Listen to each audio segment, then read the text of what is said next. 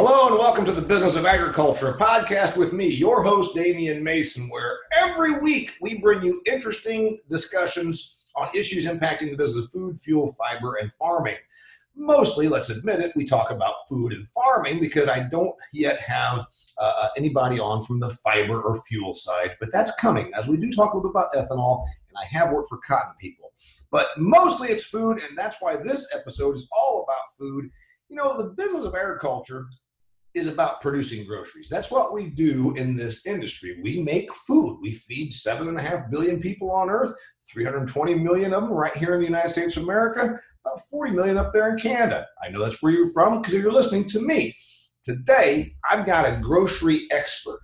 This guy is exactly who you want right now to talk about groceries. He's the editor of the Progressive Grocer magazine. It's also a website. He goes around North America to food conventions. He's a sharp guy. His name is Jim Dudlicek.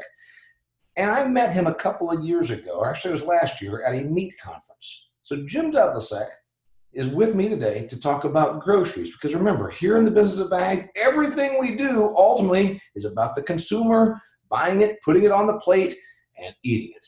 Mr. Dudlicek, welcome to the Business of Agriculture. Thanks very much for having me on. I appreciate it. Well, we appreciate you coming on here. You know, I think that a lot of our people, they get real wrapped up in pounds per pig per day, bushels of corn, and output of cranberries, and they maybe sometimes lose a little bit of sight that ultimately it's the consumer. It's that person that's going down the grocery aisle buying our product that we answer to, and we've got to make sure that we're always giving them a great product, which we do. What are you seeing when you look at a grocery store today? What's the trend? What's happening? Well, you're absolutely right about that thought between large quantities versus small quantities and the consumer, because definitely the consumer is king or queen, as the case may be. It used to be that a supermarket had stuff in it. They told you what to buy. You went and got it. Now we're seeing the consumer telling the grocery store what they want to see. Everything has changed now. The attitude towards food, people are probably more interested in food than they ever have been in a long time. They're not necessarily educated about it. They don't know how to necessarily cook it, but they're interested in what it is, where it comes from, and that they want to eat it. And by the way, that right there, Mr. Dudlicek, is something that I preach this to my audiences that, you know, it doesn't mean that we don't have to be in a fight with our consumers. Yeah, they sometimes are demanding of agriculture, but more than ever, they're spending lots of money and there's good profit margins on the kind of crazy stuff. When you said the consumer is more into food than they've ever been, just last week, Wall Street Journal had an article, "Is Chef the New Astronaut?"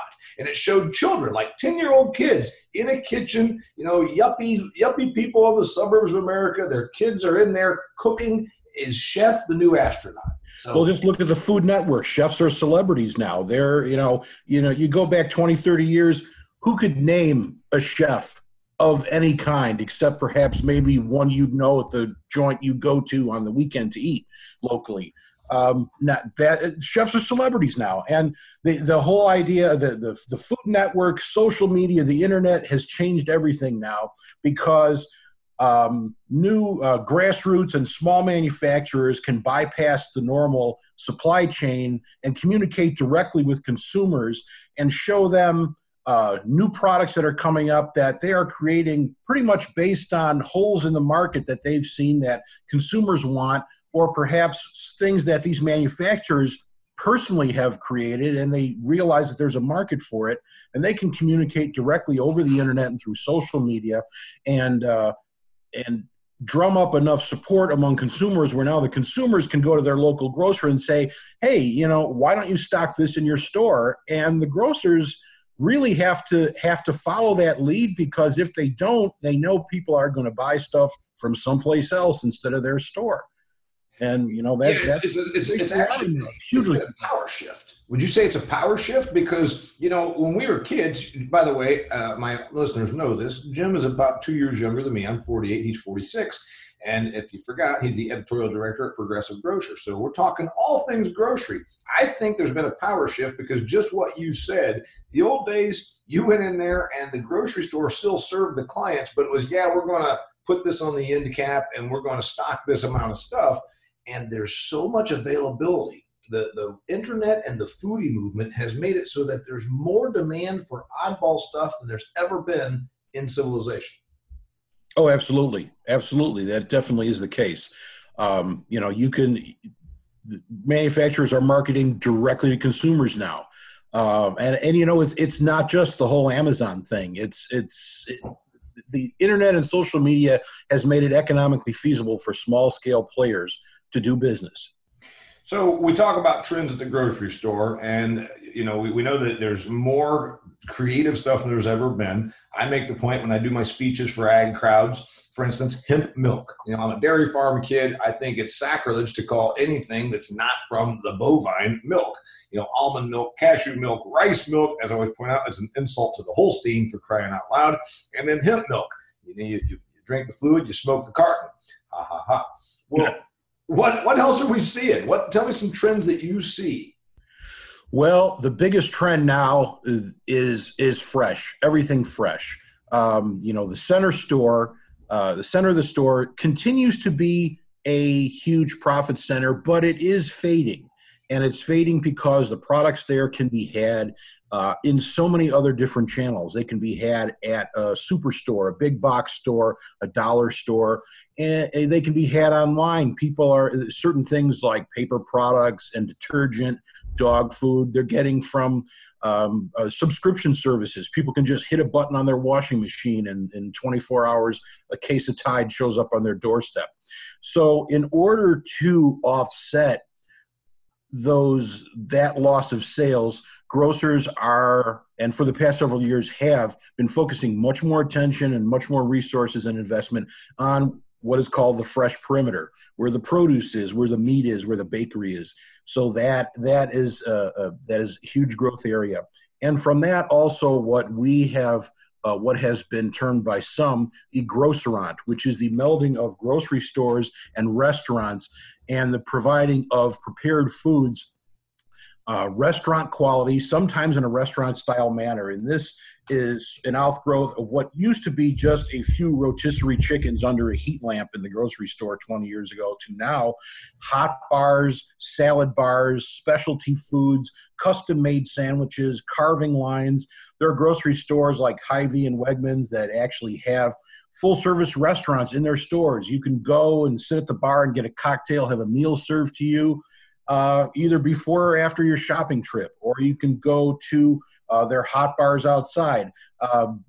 Grocery stores, they have wine tastings, beer pairings. I've been in stores where they have a cooking station set up where you can come and sit, maybe a half dozen folks in stools, and sit there and drink wine and actually talk to the cooks and communicate with the chefs in the grocery store as they prepare a meal for you and explain how everything is made, how the flavors go together. And that, again, is part of that whole interest in food, and it's that whole idea of fresh. Moving beyond that, convenience is a huge thing. People come in, they're not, it's the old story about when someone goes in looking for a drill bit, they don't want a drill bit, they want a hole. When they go into a grocery store, they don't want ABC ingredients, they want dinner, they want lunch. So they're coming in looking for a solution. In most cases, there's still some folks who are going in, they want specific things, but for the most part, the trend is toward coming in.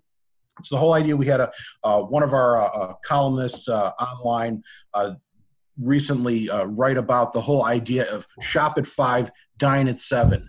It's the whole thing that people come in on their way home from work. They don't know what they want to eat.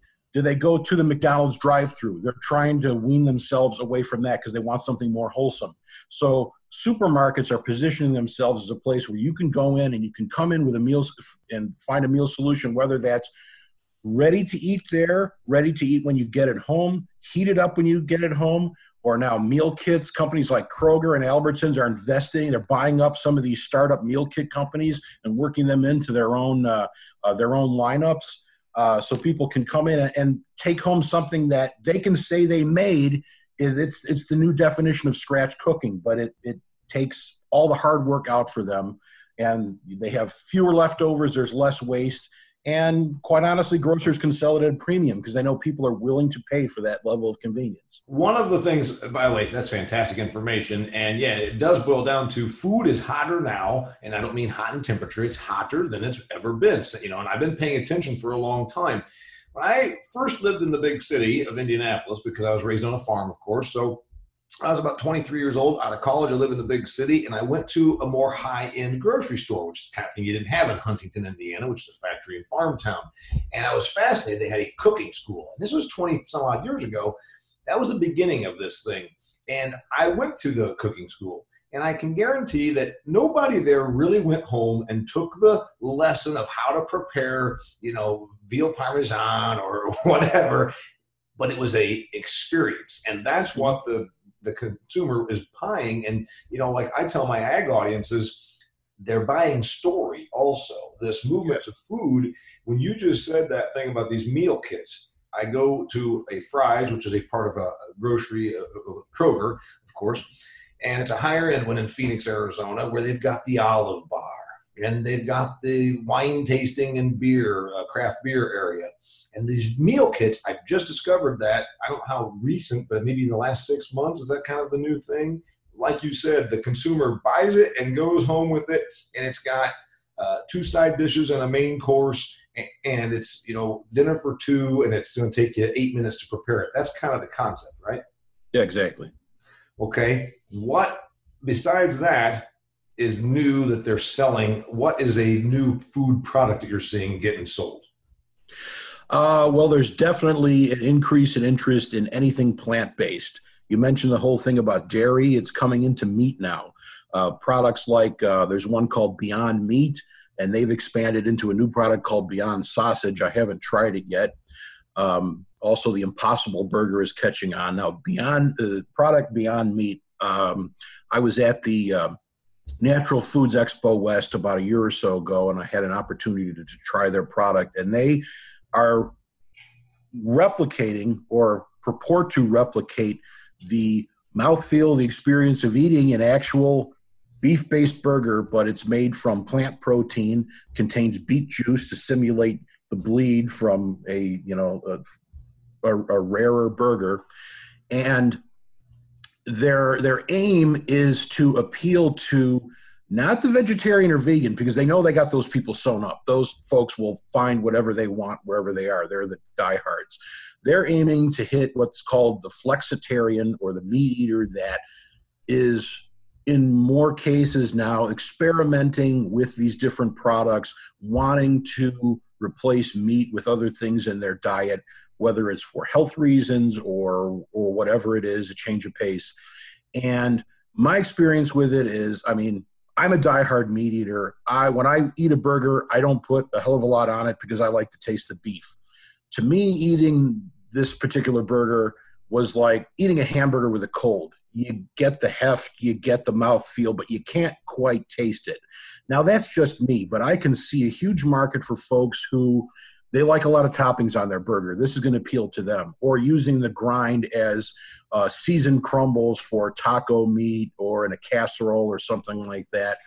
And the price is coming down. It used to be, because it was experimental, very pricey. The price is still premium, but in line with other products. And grocery stores are marketing it in the meat case right alongside the other meat products, which, at first you might think, oh my God, how can this happen? This is, sort of diluting the whole idea of the meat department. But really, because of consumer demand, I foresee a need for meat departments to sort of evolve into protein department, because the center of plate is being challenged, but it's being challenged from a consumer point of view.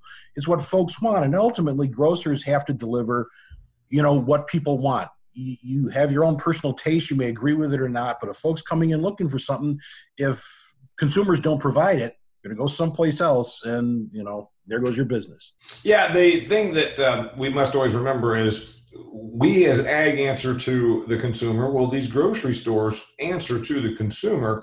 And while you or I that are meat people, and I'm a beef hobbyist, and I would never be a flexitarian. By the way, dear listeners, flexitarian is a word you probably haven't heard in many ag circles. That's why you get it here on the Business of Agriculture podcast. Jim Dudlicek, editor, Progressive Grocer, in case you forgot, telling us about meat. All right, beet juice and plant-based protein, the prices are coming down. Grocery stores are putting it more out there next to meat.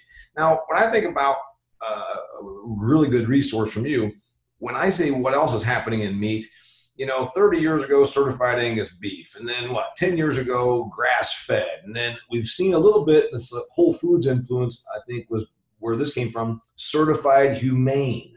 Mm-hmm. What else do you see in the meat counter besides plant-based protein? Well, when you hear plant-based coming up, you think, oh, that's the end of meat. Well, not really, because we're also seeing a renewed interest in higher-end meat, better quality. People might be eating less of it, but they're willing to spend more for a special cut, a special steak. And you're also seeing different cuts.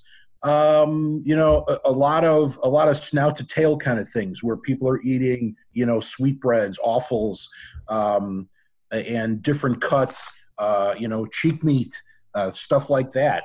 A friend of mine in Arizona that's not poor, so he's able to experiment with this kind of thing, asked me if I could get him some beef cheeks and bring them out from my farm here to Arizona. Now, the customer that used to eat beef cheeks was not a guy that lives in $1 million home and has a substantial amount of net worth. This guy had seen it on the Food Network, and then he wants to smoke cheek meat. Same thing I'm told is happening. Brisket, which was obviously made into corned beef or into pastrami because it was a poor man's piece of meat. You had to season the hell out of it and cook it for 12 hours to make it edible. Brisket selling for about the same price as steak because of the love of brisket right now. Isn't it crazy that stuff that was a poor man's cut 30, 50, 70, 100 years ago is now in demand?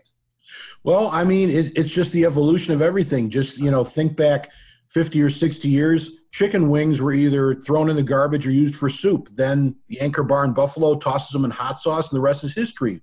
Wings are expensive. It's all it's all a cycle. It's all the latest thing, and it drives interest in food. It drives prices up, and ultimately it's good for retailers because they can provide something that customers want. One thing, Jim, that I like to explain or remind my people of out here that are more on the production processing side of the business of agriculture is that we still think it's about the production and we think it's about price. No, in an affluent country like here in North America, Canada, the U.S., Western Europe, food is a fad. Food is a trend. Food is a political statement. Food is a social event. It's not mere sustenance as it was 100, 200 years ago. With that in mind, when you see these obscure cuts, I had my dairy farmer on a couple of episodes ago, and we talked about dairy. You've got a background. You used to be the editor for the Dairy Foods publication. What's happening in the dairy case? Because it's my observation, not nearly enough. No, I mean when I was editor of first Dairy Field magazine and then Dairy Foods. The milk chug had just come on the scene, and that was supposed to revive fluid milk because it was, flat to losing ground then. And quite honestly, it's flat to losing ground now and even worse. People are just not interested in it. It hasn't been able to shake that commodity mindset. Organic milk was a bright spot for a while, but even now it's taking a hit because, again, like in meat, plant-based was hitting dairy, I think, before it got into meat. The grocery stores I'm in now, you go in the dairy case, and it's totally different from how it was 5, 7, 10 years ago. You're seeing soy milks, almond milks, cashew milks, nut milks, and that's just the fluid side. They're getting into cheeses, a nut-based cheese. That used to be a joke. Now the quality is improving because, technologies and processes are improving. The biggest thing now I see in dairy is plant-based yogurts, and they're actually not bad. They're based, coconut milks and other plant proteins. One particular brand called Kite Hill has been doing very well. They're just catching on, and the whole face of the dairy case is changing. Basically now you go to the yogurt section, and whatever is actually milk based is like 90% Greek. That's just huge. And you have a little bit of other alternate stuff. You have, your regular standard Yoplait, and then you have some Australian style like Noosa, which is, I actually prefer to Greek style yogurt myself. And then Skyer from Iceland, and then Siggy's is a huge.